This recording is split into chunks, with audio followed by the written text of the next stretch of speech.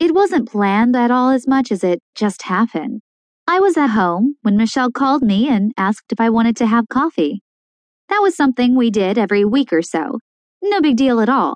So, I drove over to my best friend's house, and when I got there, we hugged and sat down and drank coffee and talked about nothing and everything and just visited. About 45 minutes later, a knock came on the door. She answered, and it was Catherine and Jody, two other friends. Catherine laughed and said, "Well, now I know why you weren't home." They were excited, and it turned out that Catherine had won a radio contest for a beauty and relaxation spa day for her and 3 friends. Suddenly, the rest of our day was scheduled for all of us.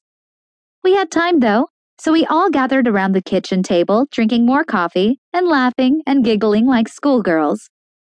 I loved my group of friends. I wasn't as close to Catherine and Jody as I was to Michelle, but that was really because the two of them were like one unit in the relationship, and Michelle and I formed one unit. Just because I was closer to Michelle, though, didn't mean my love for Catherine and Jody wasn't deep. I cared more about the 3 women at Michelle's kitchen table than anyone else in the world. Time passed quickly, as it always did when the 4 of us were together, and before long we made our way to the spa to take advantage of the prize Catherine had won. I felt pretty damned good. All of us were attractive. On some days, I even felt beautiful. On most days, I thought of my friends that way. Still, who doesn't want a beauty spa day when she can get it?